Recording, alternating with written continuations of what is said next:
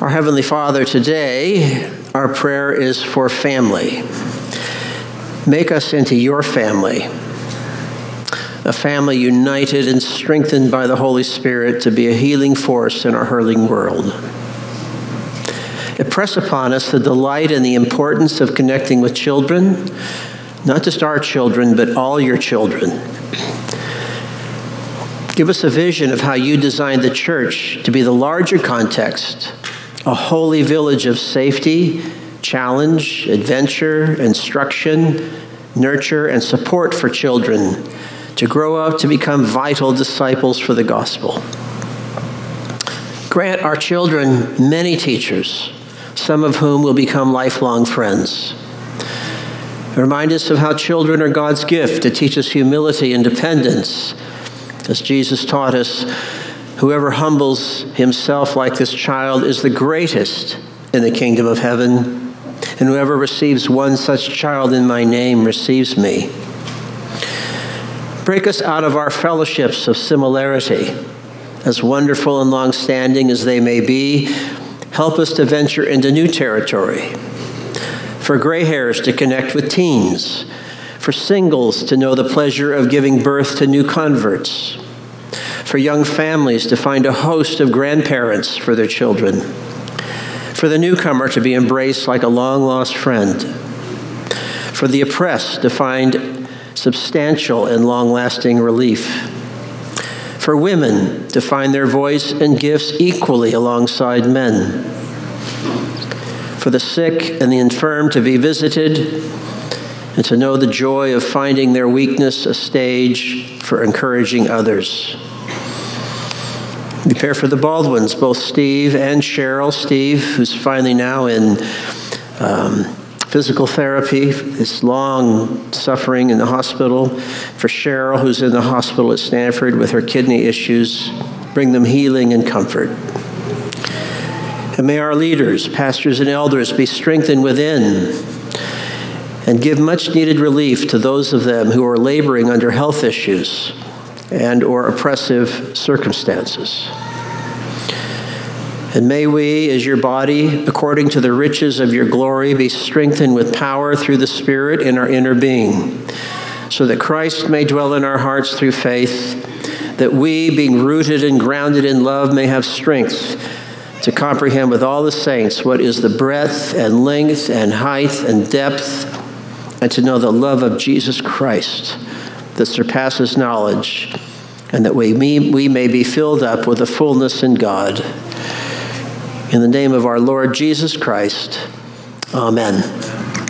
Well, as we turn now to our scripture reading, allow these words from Titus to center us on Christ. This is the word of the Lord from Titus chapter 2. For the grace of God has been revealed, bringing salvation to all people. And we are instructed to turn from godless living and sinful pleasures. We should live in this evil world with wisdom, righteousness, and devotion to God, while we look forward with hope to that wonderful day when the glory of our great God and Savior Jesus Christ will be revealed. He gave his life to free us from every kind of sin, to cleanse us and to make us his very own people, totally committed to good deeds. Amen. Well, now it's time to dismiss our youth and children, and while they're moving out, maybe you can move in a little bit so those at the back could find a seat. So kids, if you've checked in, you can head out to the back door, look for your teachers, and youth can head out with Becca. And I will invite up Eugene, who actually has a birthday tomorrow. No? This week, Wednesday. Wednesday. I invite Eugene up, who actually has a birthday on Wednesday. I'll take back your gift then. Thank you, Brian. Bye, guys. See ya. All right. It's good to be with you once again this morning, and I'd like to jump right in. We've got quite a bit to talk about today. In the 8th chapter of his gospel, the Apostle John recorded a conversation between Christ and some of the people who had just begun to believe his message. Christ offered them a promise that they didn't really know that they needed. Christ said to the Jews who had believed him, "If you abide in my word, you are truly my disciples, and you will know the truth, and the truth will set you free." This promise is one of the most beautiful and powerful turns of phrase in the gospel, full of beautiful and powerful turns of phrase. But it didn't land that way for the people who heard it for the first time. Christ's hearers weren't so impressed as they were confused. They answered him, "We are offspring of Abraham and have never been enslaved to anyone. How is it that you say you will become free?" Their response reminds me of that old saying, "Who discovered water?" Well, it definitely wasn't the fish. These people recognized that in promising them freedom, Christ was implying that they had been enslaved. But just as a fish cannot recognize the water they've been in their whole lives, they couldn't recognize what had enslaved them. But Christ could. He answered them, "Truly, truly, I say to you, everyone who practices sin is a slave to sin." This is where Christ's conversation with the new believers took a turn for the worse. These new believers, or maybe we should call them now tentative believers, liked what Christ had been saying up to this point. But when he explained that they remained enslaved to sin, they took offense. Never in their lives had they considered themselves enslaved to anything, certainly not to sin. These were moral, upstanding Jews. How dare this man besmirch their good name? But like a doctor confident in their ability to treat their patient, Christ insisted on his diagnosis. He knew that deep down their hearts were unhealthy. And he wasn't afraid to confront them because he knew what they needed to be healed, what they needed to experience true freedom from the sin that had enslaved them. If they were willing to receive his word, the word of Christ, to learn it and abide in it and set it at the corners of their hearts, they would then begin to understand the truth about God that Christ reveals in himself. The truth about what Christ was sent by God to do and by God's will is doing now and will do in the future. And this would enable them to not only recognize their enslavement to sin, but to begin experiencing freedom from it. But how does the truth of Christ free us from enslavement to sin? By changing what we believe about our identities and our destinies. What we believe drives what we do. And the truth of Christ has implications for what we believe about ourselves and about our futures. As we receive what it has to say about who we are and where we are headed, the truth slowly but surely replaces the lies that we've made or absorbed from the world around us. And that's when we begin experiencing true freedom from sin. As the lies are replaced with the truth and we begin seeing ourselves and the world around us in a new way, new possibilities emerge. New choices appear. New thoughts, new attitudes, and new actions become available to us that were never possible before. And we begin changing and growing and becoming something different than what we were. Something truly good, something truly beautiful, something truly necessary in our disordered world. "If you abide in my truth," Christ said, "you are truly my disciples, and you will know the truth, and the truth will set you free." The Apostle Paul understood the power of the truth to set us free from enslavement to sin. Remember his encouragement to the Roman believers in Romans 12:2. "Do not be conformed to this world, but be transformed by the renewal of your mind." Paul had experienced for himself being transformed by the renewal of his mind. His life was changed on the road to Damascus when Christ showed him the truth of his resurrection. Of course, he wasn't the only person to have experienced the transformative, liberating power of the truth. Each of the churches to whom he wrote letters had experienced freedom from enslavement to sin, or at least had begun to, because of the truth of Christ.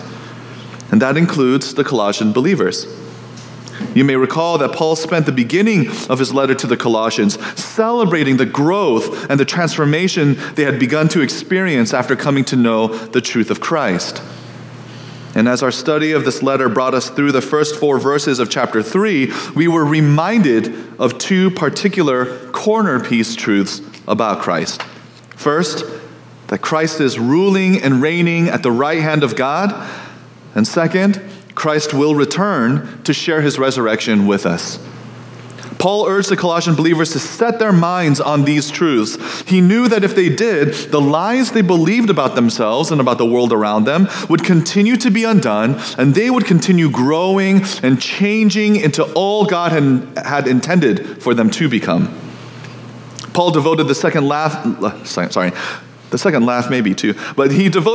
half of his letter to the Colossian believers, to encouraging them and exhorting them along this journey of becoming who they were meant to be. Over the remaining 39 verses of the letter, Paul issued more than 20 explicit and implicit commands. The last 2 chapters of Colossians is essentially an unbroken chain of commands. And these commands address nearly every aspect of the Colossian believers' lives: their personal character, their participation in the local church, their relationships with their families, their attitudes towards work, their ministry to the world around them, and their partnership with other believers in the mission of the global church.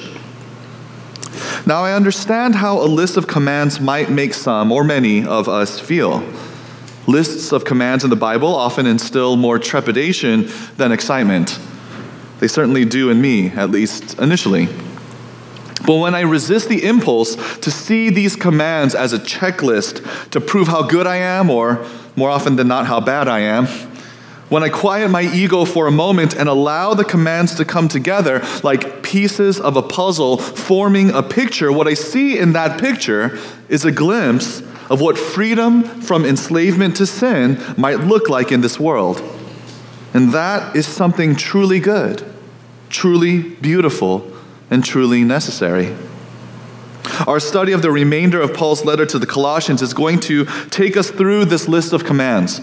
I hope you'll stick with me through these next 5 weeks and another 5 in May, God willing. To that end, let me pray once more for us before we dive into today's set of commands. Heavenly Father, we come to you, welcomed by your grace, covered by your Spirit, filled with your love.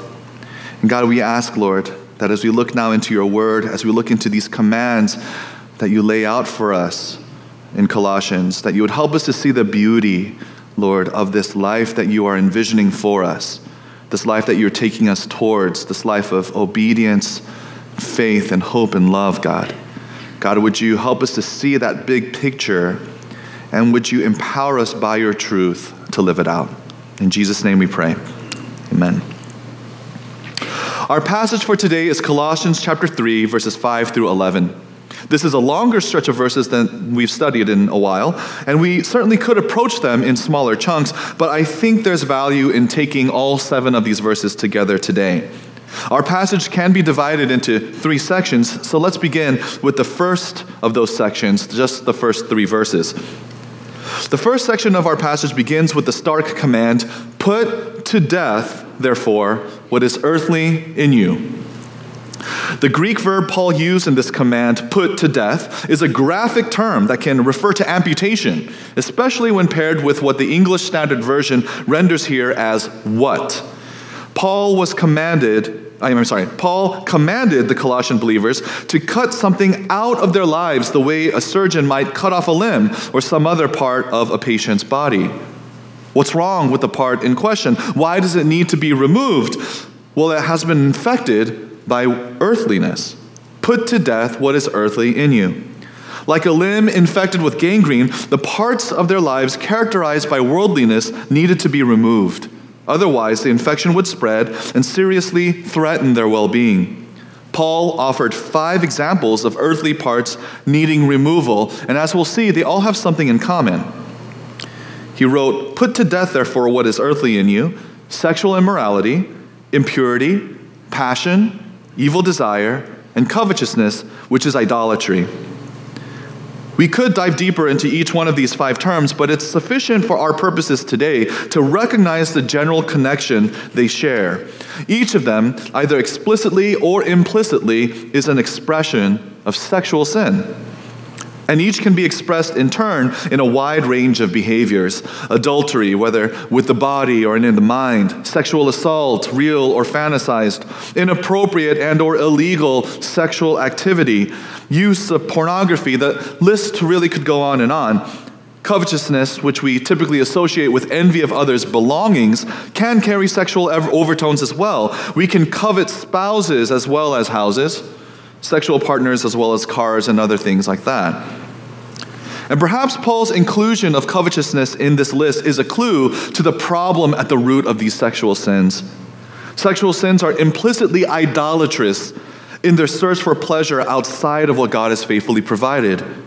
And sexual sins objectify the people involved, stripping them of their honor as beings created in God's image, and reducing them to objects, reducing them to tools that can be used and discarded at will. God takes this idolatry and objectification of his image very seriously. Paul warned the Colossian believers, on account of these, the wrath of God is coming. Using others for self-gratification has no place among those who have shared in Christ's sacrificial death. And lest the Colossian believers think themselves above these sorts of sins, Paul reminded them, in these you too once walked when you were living in them. But now you must put them all away, Paul commanded. The verb translated as put away also carries a sense of decisive removal, but this time of clothing rather than a body part. The Colossian believers had once clothed themselves in these behaviors, but now these clothes no longer fit. They must be cast off, discarded as rags that can't provide protection or comfort or covering. The them here in that command, but now you must put them all away, seems like it would refer to the sexual sins described above, but Paul actually used it to introduce another set of prohibited attitudes and behaviors, also 5 in number. But now you must put them all away: anger, wrath, malice, slander, and obscene talk from your mouth. The common thread connecting these terms is antagonism and violence. These attitudes and behaviors, whether expressed verbally or physically, are often used to diminish and abuse, punish, or exploit other people. They make intimacy, trust, and safety impossible. But they can be effective in ensuring that a person gets their way and succeeds off of others' failures. And perhaps that is why Paul attached to these 5 attitudes and behaviors the command, do not lie to one another. While lies can go down smoothly, depending on the skill of the liar, in the end, lying can be just as exploitative and do just as much violence to others as wrath or malice. So whether verbal or emotional, whether spiritual or physical, violent antagonism has no place among those who have been raised with Christ. As Paul urged the Colossian believers, see that you have put off the old self with its practices and have put on the new self, which is being renewed in knowledge after the image of its creator. Paul once again employed the imagery of changing clothes. Violent antagonism is part of the ill-fitting and threadbare rags of worldliness. In the past, the Colossian believers would clothe themselves in violent antagonism like the rest of the world. But now they were being renewed in knowledge after the image of their Creator. And that brings us to the third part of our passage and the final set of things that need to go. Rather than listing attitudes or behaviors this time, Paul presented a series of labels people in the first century would use to categorize others and to identify themselves. Here there is not Greek and Jew, circumcised and uncircumcised, barbarian, Scythian, slave, free. Greek and Jew, as many of us might know from previous studies, these are ethnic labels. Circumcised and uncircumcised, on the other hand, are religious labels, as we've seen actually before in this letter. The term barbarian functioned in the first century as a nationalist label. It was used as a derogatory term for foreigners to the Roman Empire who could not speak Greek or Latin. The term Scythian referred to an ethnic group, but had become, by the first century, a cultural label for the unsophisticated and the unrefined. And of course, slave and free are social class labels, unfortunately still familiar to us in our day. So we once again have 5 items in our set.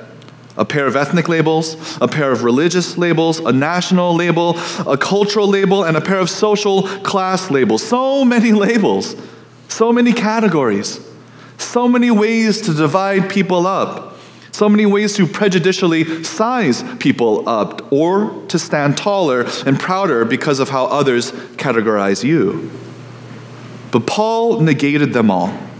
Here there is not Greek and Jew, circumcised and uncircumcised, barbarian, Scythian, slave, free. These labels might carry weight and significance in this world, but not among those who have been raised with Christ and await his return. This is not to say, of course, that distinctions are not important. Far from it. They should be and will forever be celebrated in the kingdom of God. But the people of God do not base their worth, their value, their identity solely in being one thing as opposed to another.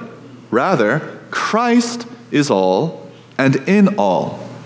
Christ is the starting point and the ending point of every believer's true identity.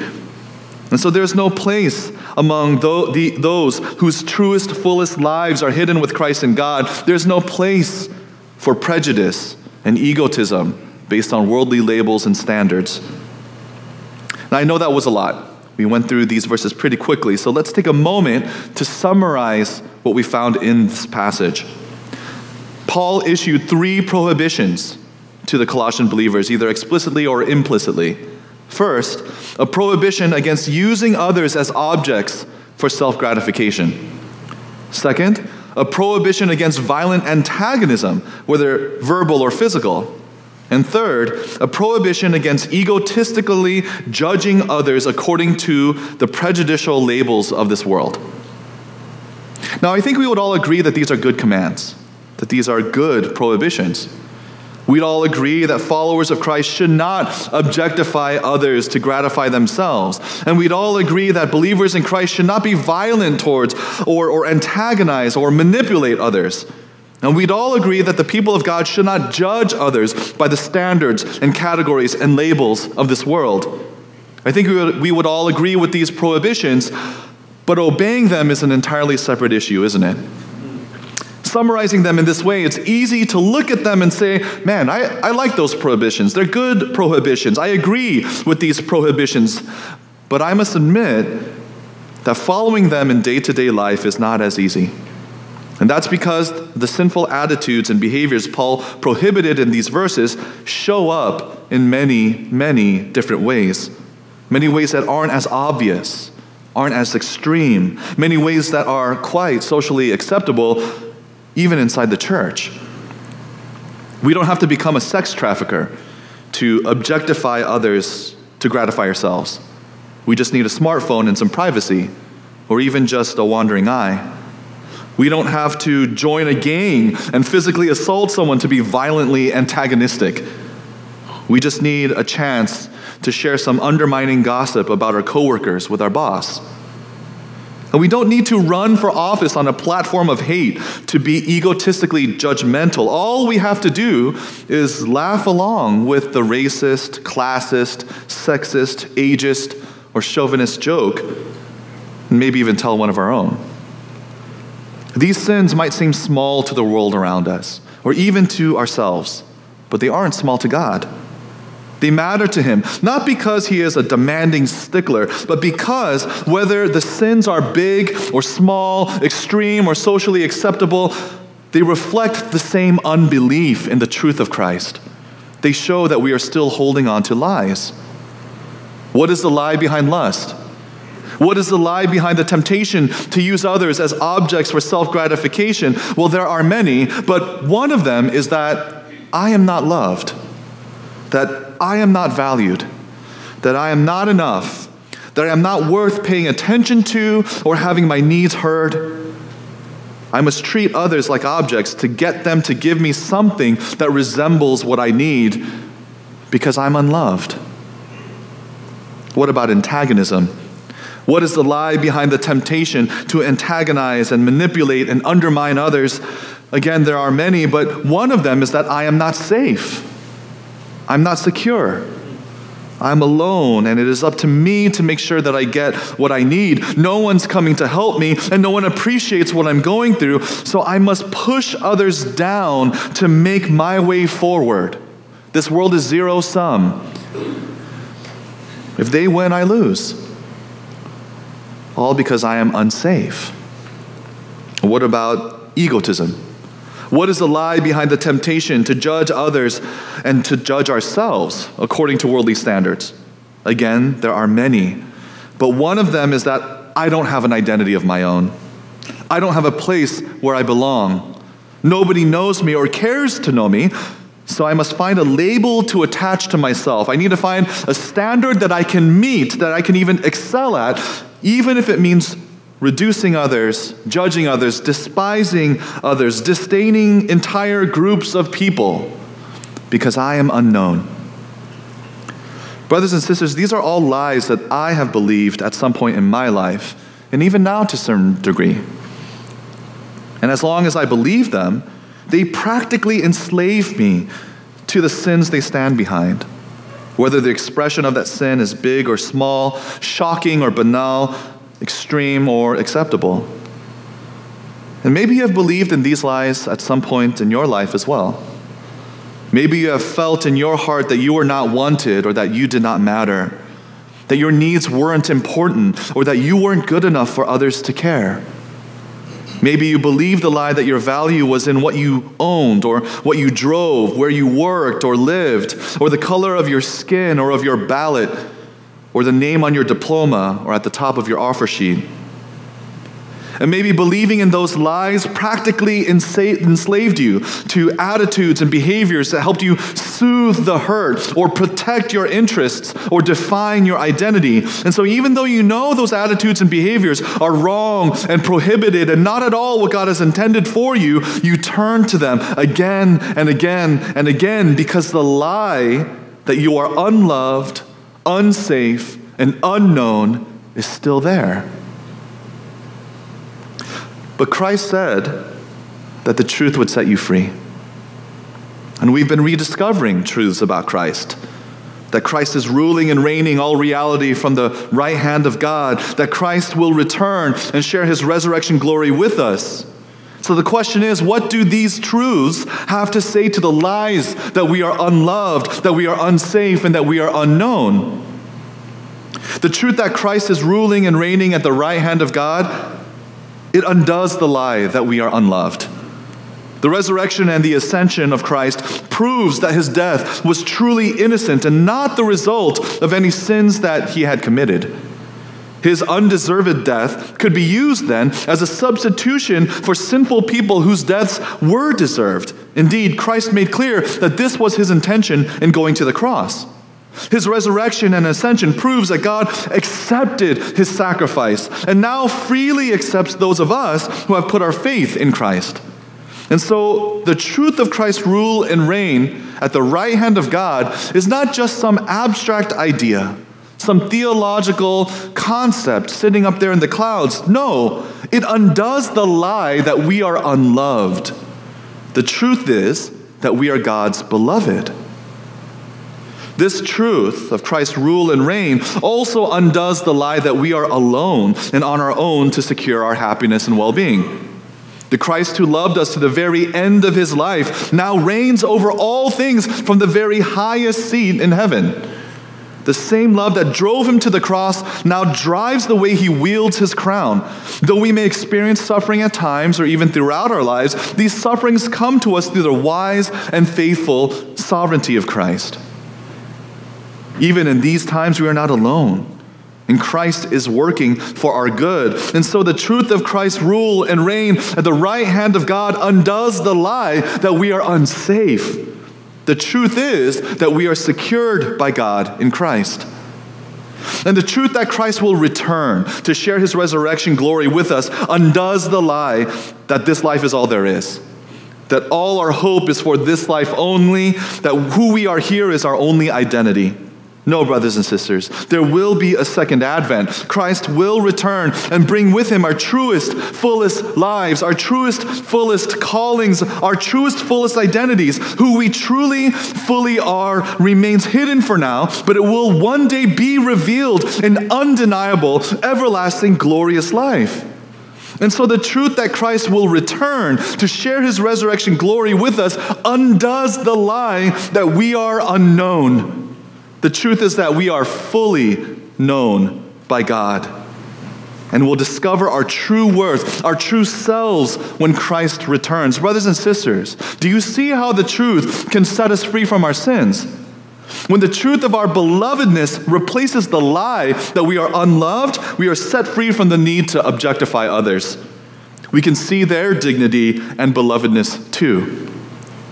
And when the truth of our security replaces the lie that we are unsafe, we are set free from the need to compete, to go to war with others. We can be generous and empathetic even with our enemies. And when the truth of our identity replaces the lie that we are unknown, we are set free from the need to spend our lives comparing ourselves to others and fitting ourselves to labels and standards of this world. We can see ourselves and see others for who we truly were meant to be. And we can see these prohibitions in a different light.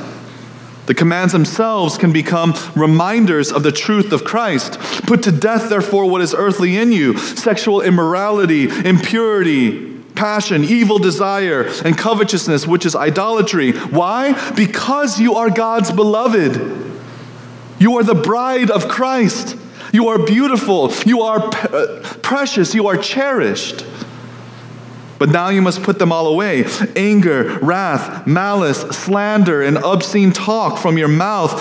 Why? Because you are God's child, forgiven and adopted, safe and secure, provided for and protected.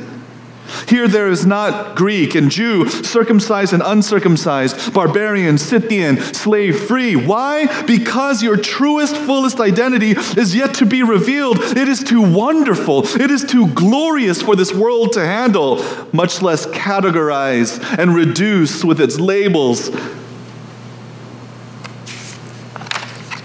Brothers and sisters, do you feel that freedom to obey? Do you feel the freedom that comes from that truth? The freedom from the lives that enslave us to sin. This feeling of freedom only comes to me when I've spent time thinking about the truth of Christ and how it applies to the lies that I've been absorbing from the world around me and the earthly parts still within me. And of course, that's not terribly surprising, given what Christ said back in John chapter 8. He said, "If you abide in my word, you are truly my disciples, and you will know the truth, and the truth will set you free." The freedom we find in the truth comes as we abide in Christ's word. To put it another way, if we are serious about obeying Christ and the freedom of his truth, we must abide in his word. We must abide in his truth. We must settle into it. We must reflect upon it. We must submit to it. We must allow it to shape our thinking and to critique our opinions and to challenge our assumptions and to confront our lies. We must let the word have its way with us. Let it tell us about ourselves instead of the other way around. Let it dissect us instead of the other way around.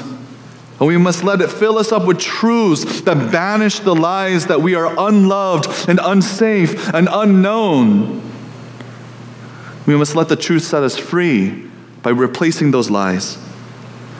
And we must help one another do this. Abiding in Christ's word can be difficult to do alone. Sometimes we need encouragement from others to persevere. Sometimes we need guidance from others to see things that we've missed. Sometimes we need correction from others to cover our blind spots. And sometimes we just need someone to talk to, someone who will listen to us, to help us progress our thinking to the next step, to process everything inside so that it can be in better alignment with the truth. And sometimes we need to be that person for someone else. I know I need this. I'm grateful to have found brothers and sisters here at PBCC who remind me of the truth and who hold me accountable and who let me do the same for them.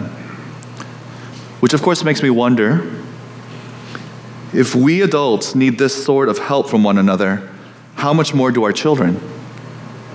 And if we adults need reminders of the truth to resist the lies pressing in on us every day, how much more do our children, who haven't had the years of learning and discerning that we have, who hear a lie and believe it to be true because they don't have the experience to know otherwise?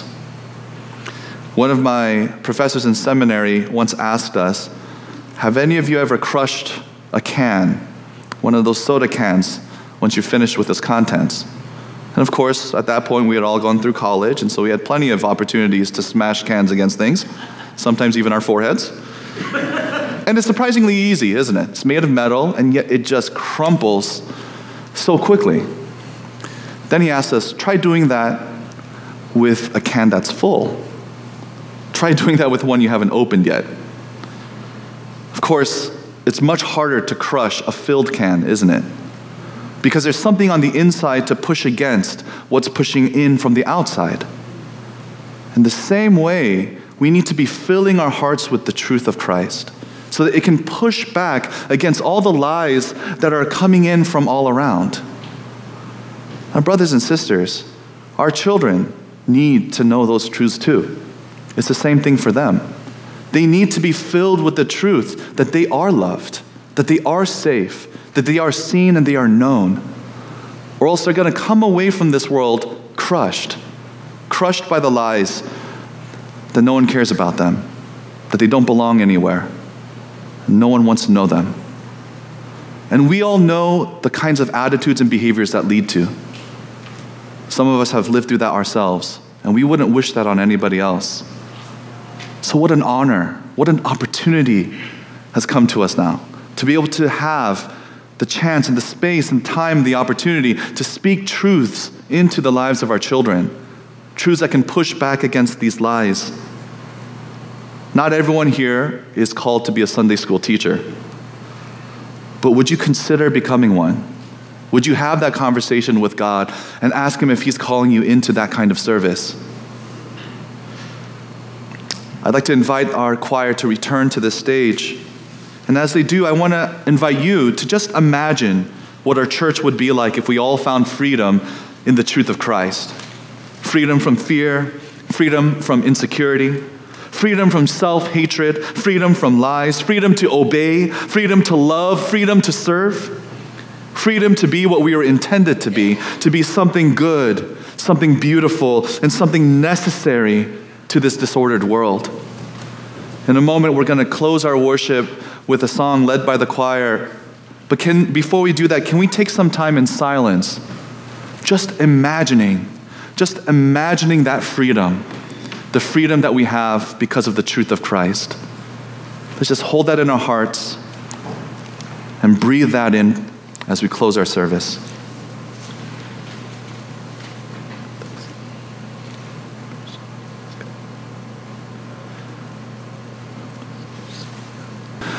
Receive now this benediction. As you go out into this world, full of its lies and its untruths, its lies that you are unloved and unsafe and unknown, may God fill your hearts with the truth of Christ, remembering His rule and His return, knowing that you are loved, that you are held in His hand, and that your truest, fullest life will come when He returns. May that free you from sin to become what you were always intended to be. God bless you and be well.